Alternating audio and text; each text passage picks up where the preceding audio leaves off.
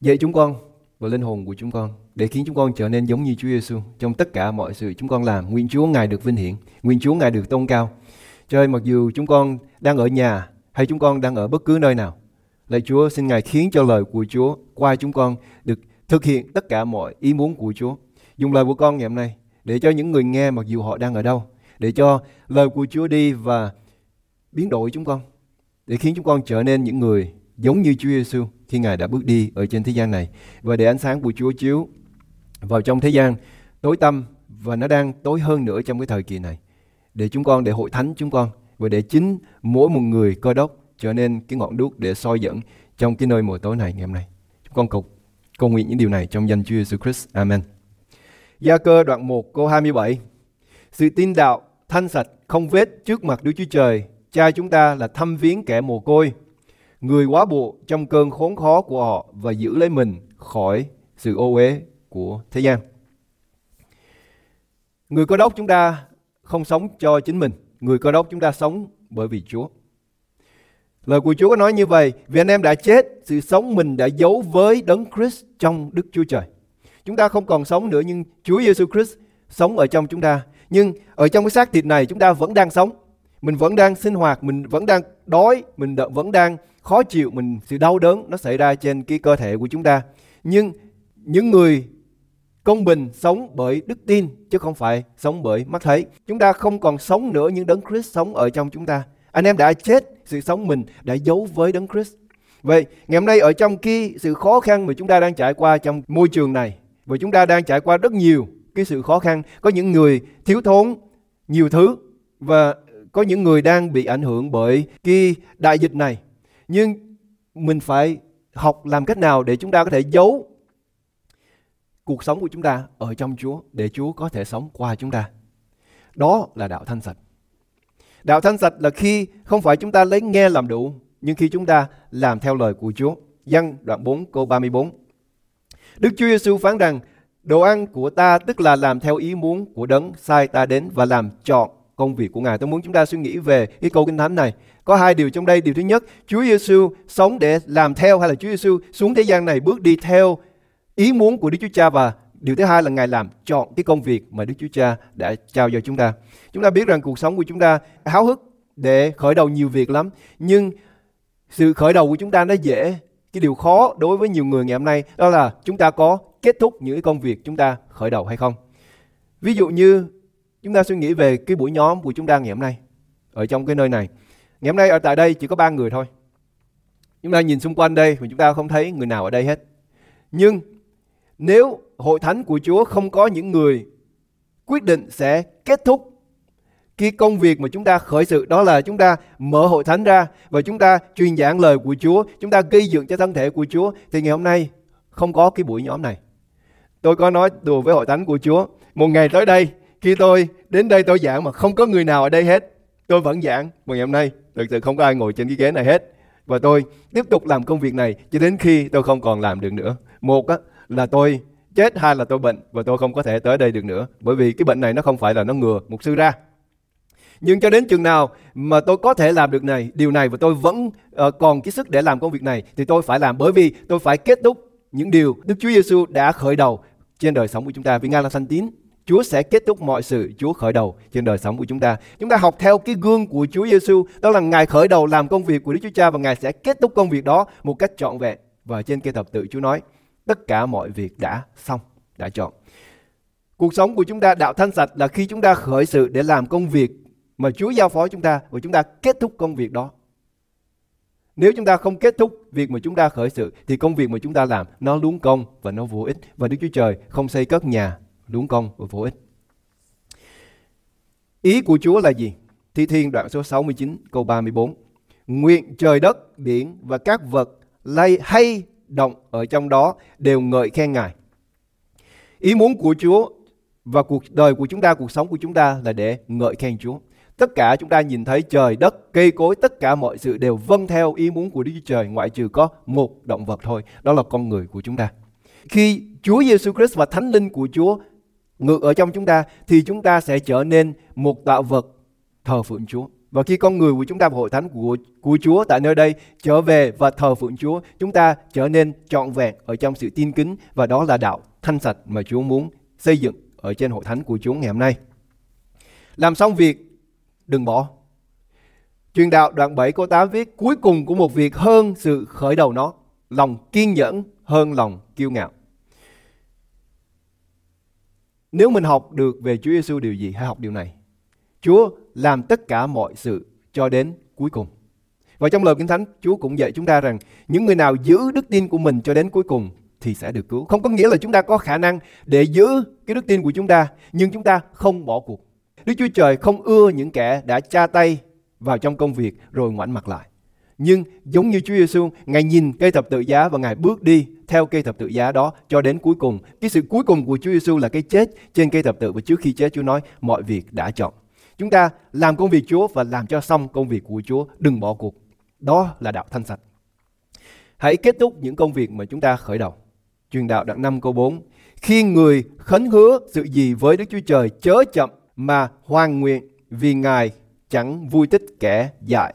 Vậy khá chả điều gì ngươi hứa. Nếu chúng ta đã khởi đầu, những người đang nghe tôi nói ngày hôm nay, chúng ta là những người đã làm phép báp têm, chúng ta đã xuống cái bồn báp têm đó, chúng ta đã hứa nguyện với Chúa mình sẽ theo Chúa. Bởi vì tôi nhớ nếu tôi làm phép báp têm cho quý vị thì tôi có hỏi quý vị điều này, là quý vị có hứa để theo Chúa chọn cuộc đời của mình hay không? Và quý vị nói có.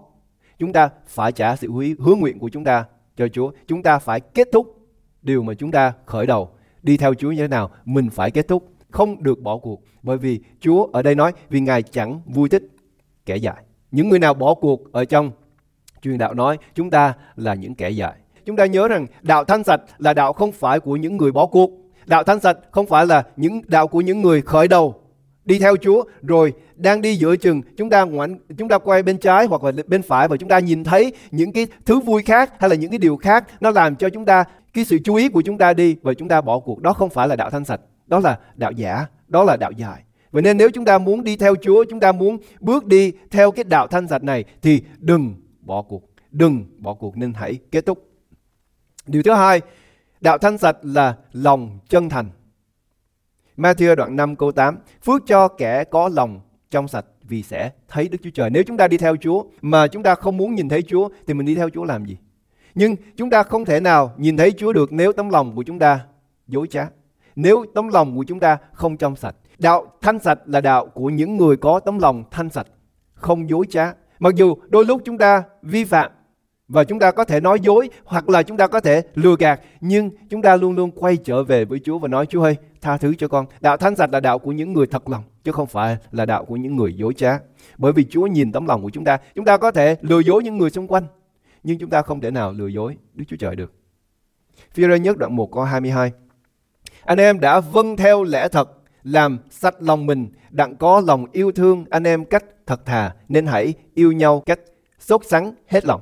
Mình sống ở trong thế gian này, đôi lúc chúng ta sẽ phải đương đầu với những cái sự nhút nhơ của thế gian này, và nhiều khi miệng mình và lòng mình cũng dối trá. Nhưng ở trong Chúa chúng ta luôn luôn có thể trở về với Chúa và nói với Chúa rằng con không muốn cái này, con không muốn cuộc sống của con là một cuộc sống dối trá, con muốn Chúa thanh tẩy tấm lòng của con. Lời của Chúa có nói nếu chúng ta biện hộ với Chúa thì tội chúng ta có đỏ như hồng điều thì Ngài cũng sẽ phiếu trắng như tuyết. Hãy đến với Chúa và xin Chúa để làm cho lòng của chúng ta trong sạch. Đó là đạo thanh sạch. Bởi vì người ngoài họ nhìn thấy những người Cơ Đốc mà chúng ta nói cái lời nói thì hay lắm, nhưng khi nhìn thấy cái việc làm và nhìn thấy cuộc sống của chúng ta, nhất là trong cái thời điểm này, ai cũng lo cho mình, ai cũng ích kỷ, ai cũng sợ hết.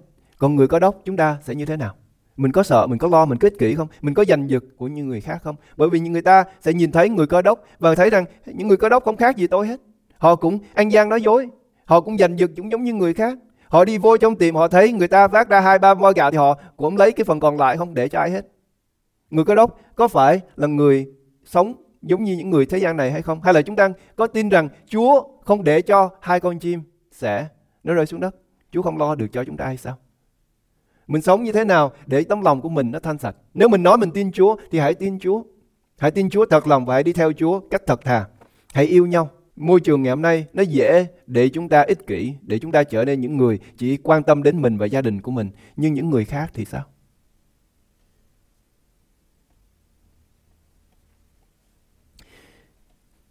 Mục đích của Kinh Thánh là để làm cho chúng ta nhìn thấy cái sự xấu hổ của lòng ích kỷ của chúng ta, bộc lộ ích kỷ và sự dơ bẩn của tấm lòng của loài người.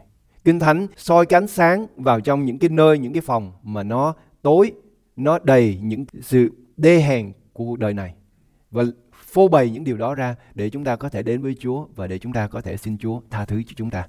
Ti-mô-thê nhất đoạn 1 câu 5. Mục đích của sự răn bảo ấy là sự yêu thương bởi lòng tinh sạch, lương tâm tốt và đức tin thật. 4 điều Kinh Thánh dạy chúng ta yêu thương, dạy chúng ta có lòng tinh sạch, dạy cho chúng ta có lương tâm tốt và dạy chúng ta có đức tin thật. Đó là sự tái sanh. Một người không có 4 cái đặc điểm này ở trong đời sống của họ, có nghĩa là họ chưa được tái sanh. Chúng ta đặt câu hỏi, mình có những cái đặc tính này không? Mình có cái sự yêu thương chưa? Mình có cái tấm lòng tinh sạch chưa? Mình có lương tâm tốt chưa? Mình có đức tin thật chưa? Đây là những điều có thể chúng ta không có hoàn hảo ngày hôm nay, nhưng đây là những điều mà chúng ta cần phải tìm kiếm để đạt tới. Tình yêu và việc làm. Đạo thanh sạch là đạo của tình yêu và đạo của việc làm. Giăng nhất đoạn 3 câu 18. Hỡi các con cái bé mọn, chớ yêu mến bằng lời nói và bằng lưỡi, nhưng bằng việc làm và lẽ thật. Tình yêu ở trong Kinh Thánh dạy chúng ta là tình yêu không phải ở trên lời nói của chúng ta. Ngày hôm nay nó dễ để chúng ta có thể nói cái chữ I love you. Mình nói dễ lắm, tại vì cái lời nói đó nó không còn ý nghĩa nữa. Bởi vì mình không cần phải có cái việc làm gì để biện hộ hay là để là bằng chứng cho cái lời nói đó. Cho nên cái lời nói đó, cái tiếng đó, cái câu nói đó nó càng ngày nó càng mất giá trị đi. Tôi nói hội thánh, chúng ta mình đổi đi. Bây giờ mình làm rồi để cho người ta kết luận là chúng ta có yêu họ hay không. Tình yêu của chúng ta nên bày tỏ không phải trên lời nói, nhưng chúng ta nên bày tỏ qua việc làm của chúng ta. Chớ yêu mến bằng lời nói và lưỡi, nhưng bằng việc làm và lẽ thật. Cách nào để chúng ta yêu, chúng ta học từ nơi Đức Chúa Trời. Trong cái câu Kinh Thánh tất cả chúng ta đều thuộc, đó là vì Đức Chúa Trời yêu thương thế gian nên Ngài đã ban cho con một của Ngài. Chúng ta yêu hay là chúng ta nhận biết được tình yêu bởi vì Chúa ban cho chúng ta con của Chúa, hay là Chúa hy sinh vì cớ chúng ta. Đó là tình yêu. Trước khi Đức Chúa Trời nói Chúa yêu chúng ta, Ngài sai con của Chúa xuống thế gian này để chết đi cho chúng ta. Đó là sự bày tỏ của tình yêu thật. Cách yêu của chúng ta yêu ngày hôm nay là chúng ta yêu những điều gì chúng ta thích, chứ không phải là chúng ta sẵn sàng để hy sinh vì tình yêu. Chúa muốn chúng ta học được tình yêu của Đức Chúa Trời ở trong cái sự hy sinh của chúng ta, chứ không phải là bởi vì tôi thích, bởi vì tôi ưa, bởi vì tôi khoái cho nên tôi yêu. Đó không phải là tình yêu mà Chúa muốn. Giăng nhất đoạn 2 câu 15. Chớ yêu thế gian, cũng đừng yêu các vật ở thế gian nữa. Thế gian này có nhiều điều mà chúng ta muốn yêu lắm. Thị trường của nó là thu hút cái lòng của chúng ta. Thế gian này nó được cấu kết để nó khiến cho chúng ta yêu chuộng nó hay là yêu mến nó và dành nhiều thời gian cho nó. Và những cái sản phẩm của thế gian này cũng làm cho chúng ta dễ để chúng ta đặt để tình yêu ở tại nơi đó. Nhưng nếu chúng ta có tình yêu của Đức Chúa Trời thì tình yêu của Chúa nó không phải là tình yêu lấy, nhưng tình yêu ban cho. Nếu chúng ta yêu theo như cái tình yêu của Chúa thì chúng ta phải hy sinh, chúng ta phải ban cho. Điều thứ hai, việc làm. Tình yêu có trách nhiệm. Vì Đức Chúa Trời yêu thế gian nên Ngài đã ban cho con một của Chúa là Chúa Giêsu. Và khi Chúa Giêsu xuống thế gian này, Chúa Giêsu có cái trách nhiệm Chúa Giêsu làm. Và Ngài làm trọn cái trách nhiệm đó. Và trách nhiệm đó là gì? Làm theo tất cả mọi sự Đức Chúa Cha đã giao phó cho Ngài. Tình yêu phải thành thật qua việc làm. Nếu chúng ta yêu thì việc làm của chúng ta sẽ chứng minh cái tình yêu của chúng ta. Chứ không phải chúng ta yêu cái điều gì đó và chúng ta lấy cái điều đó thuộc về cái sở hữu riêng của chúng ta. Nhưng tình yêu thật là tình yêu ban cho và tình yêu hy sinh. Cũng trong sách Gia-cơ chúng ta coi đoạn 2 câu số 16. Ví thử có anh em hoặc chị em nào không quần áo mặc, thiếu của ăn uống hàng ngày, mà một kẻ trong anh em nói với họ rằng hãy đi cho bình an, hãy sưởi cho ấm, hãy ăn cho no, nhưng không cho họ đồ cần dùng về phần xác thì có ích chi chăng? Tình yêu của chúng ta nó phải thành thật. Thành thật ở trong cái công việc mà chúng ta làm cho những người xung quanh. Nếu chúng ta nói chúng ta yêu, nếu chúng ta nói chúng ta có tình yêu của Đức Chúa Trời, thì ông Gia-cơ ông sẽ nói và sẽ hỏi chúng ta câu này: cái việc làm của anh đâu? Chỉ cho tôi cái người có việc làm thì tôi chỉ cho anh cái người có đức tin. Bởi vì chúng ta làm bởi vì chúng ta tin. Và nếu chúng ta có đức tin Cái đức tin của chúng ta đặt để vào trong tình yêu của chúng ta. Nếu chúng ta yêu thì chúng ta mới làm. Nếu chúng ta không yêu, chúng ta chả làm gì cho ai hết. Nhưng nếu chúng ta yêu Chúa thì những gì mà Chúa dạy chúng ta sẽ làm. Việc làm chứng minh chúng ta yêu mến Chúa và chúng ta có đức tin hay là tin tưởng Chúa ở trong cái lời mà Ngài đã nói. Đừng lấy vải thưa mà che mắt thánh. Bởi vì có những người chúng ta nghĩ rằng chúng ta làm cái công việc làm của chúng ta nó có thể bày tỏ tình yêu của chúng ta đối với Chúa. Nhưng có nhiều người làm bởi vì cái tư lợi riêng. Chúng ta làm để cho những người xung quanh họ thấy chúng ta rộng lượng, hay là chúng ta nhân từ, hay là chúng ta tốt hơn những người xung quanh. Nhưng Chúa biết điều này. Mình đừng có nghĩ rằng Đức Chúa Trời không biết khi chúng ta làm bởi vì chúng ta yêu Chúa, hay là chúng ta làm bởi vì chúng ta yêu mình. Chúng ta yêu cái sĩ diện của chúng ta trước mặt những người xung quanh. Hội thánh mới khởi đầu thì nhiều người họ bắt đầu họ bán hết gia sản của họ và họ đem đến và để trước chân của các sứ đồ. Và có cặp vợ chồng, ông Anania và bà Sapphira, hai người đó đến và họ cũng bán của cải cũng giống như những người khác. Họ cũng phân chia của cải họ cho những người nghèo. Nhưng rồi ông Phi-e-rơ ông nói điều này với Anania trong Công vụ các sứ đồ đoạn 5 câu 3. Phi-e-rơ bèn nói với người rằng: hỡi Anania, sao quỷ Sa-tan đã đầy dẫy lòng ngươi đến nỗi ngươi nói dối cùng Đức Thánh Linh? Chúa không bị chúng ta lừa dối đâu. Nhưng Chúa biết tất cả mọi sự chúng ta làm. Vì vậy chúng ta đừng lấy cái vải thưa mà che mắt của Chúa, bởi vì Chúa biết hết tất cả mọi sự. Hãy làm bởi vì chúng ta muốn bày tỏ cái tình yêu của Chúa cho những người xung quanh. Và chúng ta muốn Chúa sử dụng chúng ta là cái máng xối của phước hạnh để đến cho những người xung quanh. Làm sao để chúng ta có cái tâm tình và có cái tấm lòng yêu thương, hy sinh cho những người xung quanh? Mình có cái cuộc sống mình phải sống và mình tranh đấu cho cuộc sống của chúng ta. Và nếu chúng ta chỉ sống để mà tranh đấu cho cuộc sống của mình thì mình sẽ không còn thời gian để mình sống cho Chúa. Có những người mình sẽ cố gắng để mà mình đè nén hay là mình chế phục cái tính xác thịt của chúng ta để cho chúng ta giống như lời mà Kinh Thánh dạy chúng ta. Có nghĩa là như thế này, nếu chúng ta đọc Kinh Thánh và trong lời của Chúa nói rằng chúng ta nên làm những công việc này và không nên làm những công việc kia, và chúng ta cố gắng để giữ luật pháp của Chúa và chúng ta cố gắng để đè nén cái tư dục của chúng ta, thì tôi nói điều này, mình sẽ thất bại, mình sẽ không thành công. Bởi vì đây không phải là cuộc sống mà Chúa muốn chúng ta sống, đây không phải cuộc sống mà Chúa muốn chúng ta sống mỗi một ngày và chúng ta cột tay của chúng ta sau lưng để chúng ta không phạm tội với Chúa. Đây không phải là ý muốn của Đức Chúa Trời. Nhưng ý muốn của Chúa là như thế này, là Chúa muốn chúng ta theo đuổi Chúa. Chúa muốn chúng ta có một cái nhìn bước tới phía trước, chứ không phải là làm cái hàng rào để chúng ta không phạm tội với Đức Chúa Trời. Đó không phải là ý muốn của Chúa. Chúa muốn chúng ta sống một cuộc sống tự do. Chúa muốn chúng ta sống một cuộc sống không bị ràng buộc bởi tư dục của chúng ta, không phải bởi vì chúng ta đè nén hay là chúng ta muốn chế phục nó, nhưng chúng ta có những cái sự theo đuổi nó quý hơn, nắm được cái lòng của chúng ta. Nó thúc giục được cái lòng của chúng ta. Và khi chúng ta theo đuổi những điều đó thì dĩ nhiên mình sẽ không bị cái xác thịt của chúng ta nó ràng buộc. Hay là mình không phải cố gắng để đè nén cái xác thịt của chúng ta. Matthew đoạn 15 câu 19 cho đến câu 20. Vì từ nơi lòng mà ra những ác tưởng, những tội giết người, tà dâm, dâm dục, trộm cướp, làm chứng dối và lộng ngôn ấy, đó là những điều làm dơ dáy người. Mình biết rằng mình không chạy đâu khỏi chính mình hết.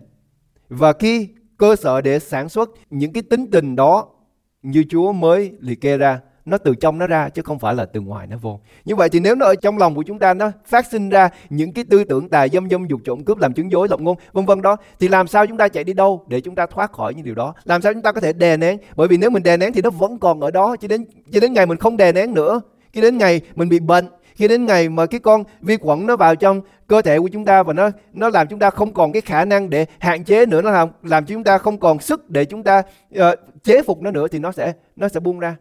Và ở trong cái môi trường mà bực mình đó, thì mình thấy rằng ngay cả cái môi miệng của mình nó khó để điều khiển. Người ta nói một tiếng rồi mình nói lại 2-3 tiếng mà nó lớn hơn.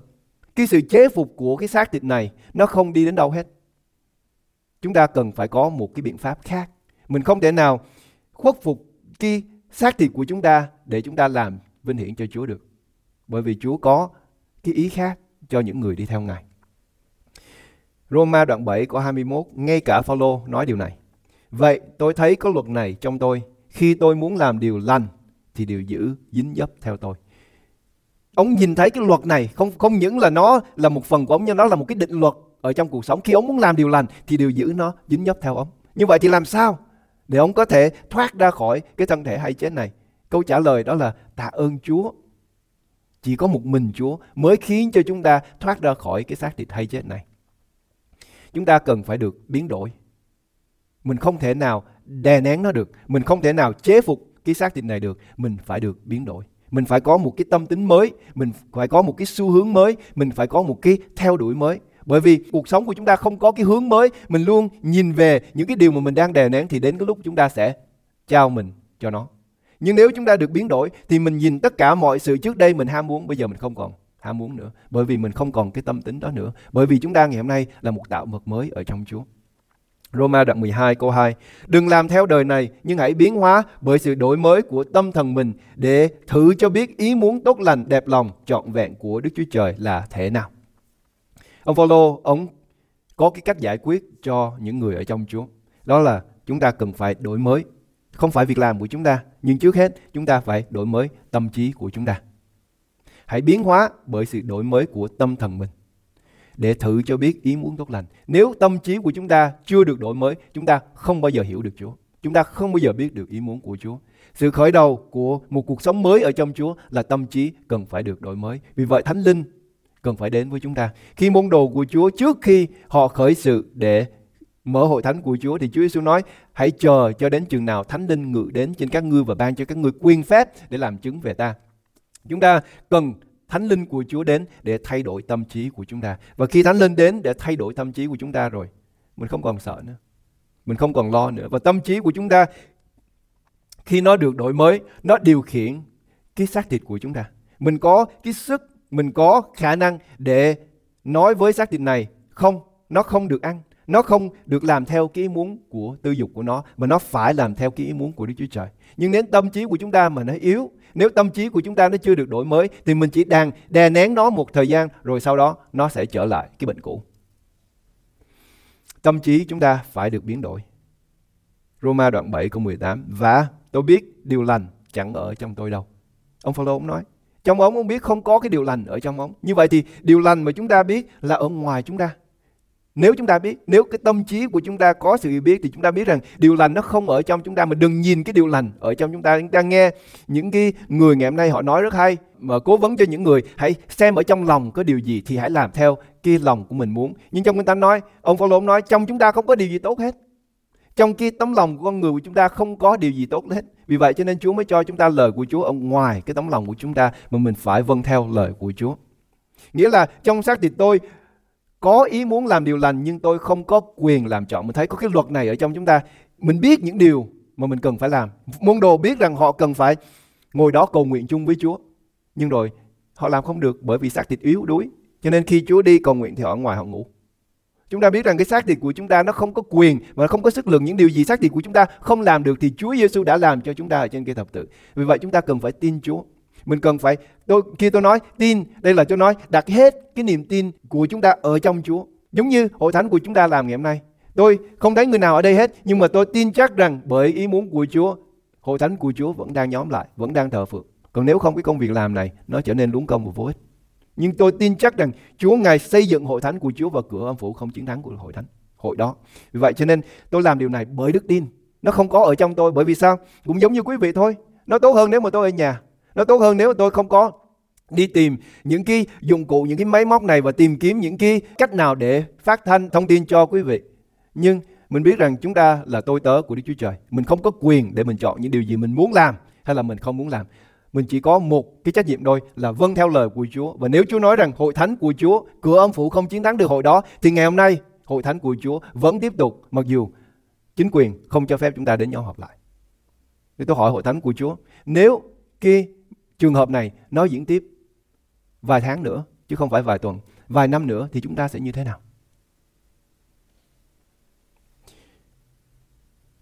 Thánh Linh là quyền năng cho chúng ta để khiến cho chúng ta được tái sinh. Nếu không có Thánh Linh hoạt động ở trong chúng ta thì mình sẽ không bao giờ chiến thắng được xác thịt này.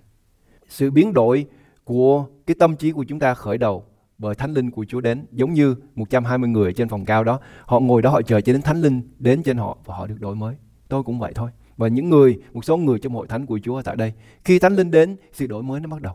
Và khi cái tâm trí được đổi mới rồi thì mình nhìn tất cả mọi sự có cái màu khác, có cái hình khác, có cái dạng khác, có thể khác. Vì vậy cho nên chúng ta không thể nào đè nén cái xác thịt này được, mình cần phải được biến đổi. Cái tâm trí của chúng ta và tâm linh của chúng ta cần phải được biến đổi bởi quyền năng của Thánh Linh của Chúa. Điều cuối cùng tôi muốn nói đến đó là cái sự biến đổi của Chúa trên cái cuộc sống của một người Cơ Đốc nó không có nhẹ nhàng.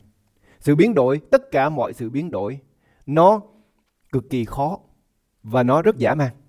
Mình nhìn thấy cái con bướm bướm nó đẹp, khi nó từ cái con nhộng nó chuyển qua con bướm bướm, mình có thể mình nhìn con nhộng mà mình thấy nó ghê gớm, nhưng khi mình nhìn con bướm bướm, thưởng thức cái màu sắc hay là cách nó bay, nhưng từ con nhộng trở thành con bướm bướm, nó là một cái hành trình không có dễ. Chúng ta muốn từ con người xác thịt mà trở nên con người thuộc linh, nó cũng không có dễ. Nó sẽ đòi hỏi chúng ta phải hy sinh hết tất cả mọi sự. Mình không sẵn sàng làm điều đó thì sẽ không có sự tái sanh. Bởi vì sự tái sanh nó không nhẹ nhàng, nó không đơn giản, nó không có dễ dàng. Nó đòi hỏi rất nhiều, nó đòi hỏi sự hy sinh, nó đòi hỏi phải chết đi. Chúa Giêsu nói nếu hạt giống nó không có rớt xuống và chết đi thì nó cứ ở một mình. Nếu chúng ta không sẵn sàng để chết cái xác thịt của mình thì mình sẽ không bao giờ mà mình sẽ được tái sinh, mình sẽ được đổi mới. Xong từ ngày Giăng Báp-tít đến nay, Ma-thi-ơ đoạn 11 câu 12, nước thiên đàng bị hãm ép và kẻ mạnh chiếm lấy nó. Nước thiên đàng của Chúa cần phải có bạo lực mới có thể chiếm được nước thiên đàng. Nếu chúng ta không sẵn sàng để chiến đấu với xác thịt này, nếu chúng ta không sẵn sàng để nói rằng nó đau, nó sẽ đau và mình phải chịu sự đau đớn này, thì mình sẽ không có kinh nghiệm được sự tái sanh. Chúa Giêsu phải chết ở trên cây thập tự để cho chúng ta có được sự sống ngày hôm nay.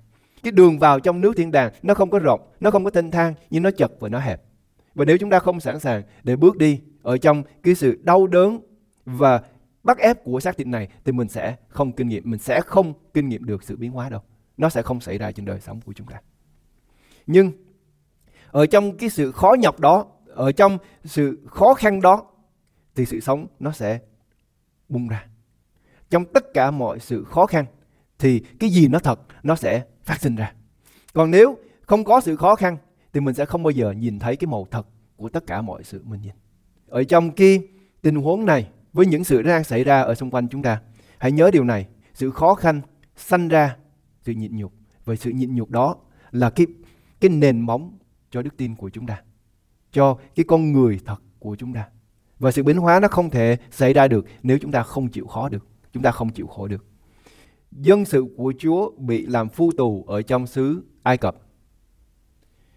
Họ càng bị đàn áp bao nhiêu thì họ càng sanh sản, họ càng phát triển, họ càng trở nên thịnh vượng bấy nhiêu. Xuất Ai-cập ký đoạn 1 câu 12. Nhưng người Ai-cập càng bắt làm khó nhọc chừng nào thì dân Israel càng thêm nhiều lên, và tràn ra chừng ấy, người Ai-cập bèn đem lòng ghen ghét dân Israel. Sự khó nhọc mình đừng có sợ. Nó đau, nó không vui, nó không nhẹ nhàng, nhưng sự khó nhọc đó sẽ sanh cho chúng ta sức lực, sẽ khiến cho chúng ta trở nên mạnh mẽ hơn, trở nên thật hơn. Khi sự khó nhọc nó đến và khi cái sự đàn áp nó đến trên đời sống của chúng ta, hãy mời nó vào trong cuộc sống của chúng ta. Và khi chúng ta có cái tinh thần đó và được đổi mới bởi Thánh Linh của Chúa, thì lúc đó chúng ta mới là những người làm chứng cho đạo thanh sạch. Chúng ta cùng đến với Chúa trong sự cầu nguyện. Lạy Cha, chúng con kêu cầu với Chúa trong thời điểm này, với tất cả những điều mà chúng con thấy, chúng con nghe và chúng con cố gắng để chúng con hiểu về cái tai nạn nó xảy đến trên khắp thế giới ngày hôm nay. Con biết điều này, đây là ý muốn của Chúa để bày tỏ cái tâm trạng của mỗi một người gọi mình là con cái của Chúa. Trong giờ phút này, ở trong cái thời điểm này, khi chúng con đáng lý đến thờ phượng Chúa, thì chúng con đang ở đâu? Chúng con làm gì?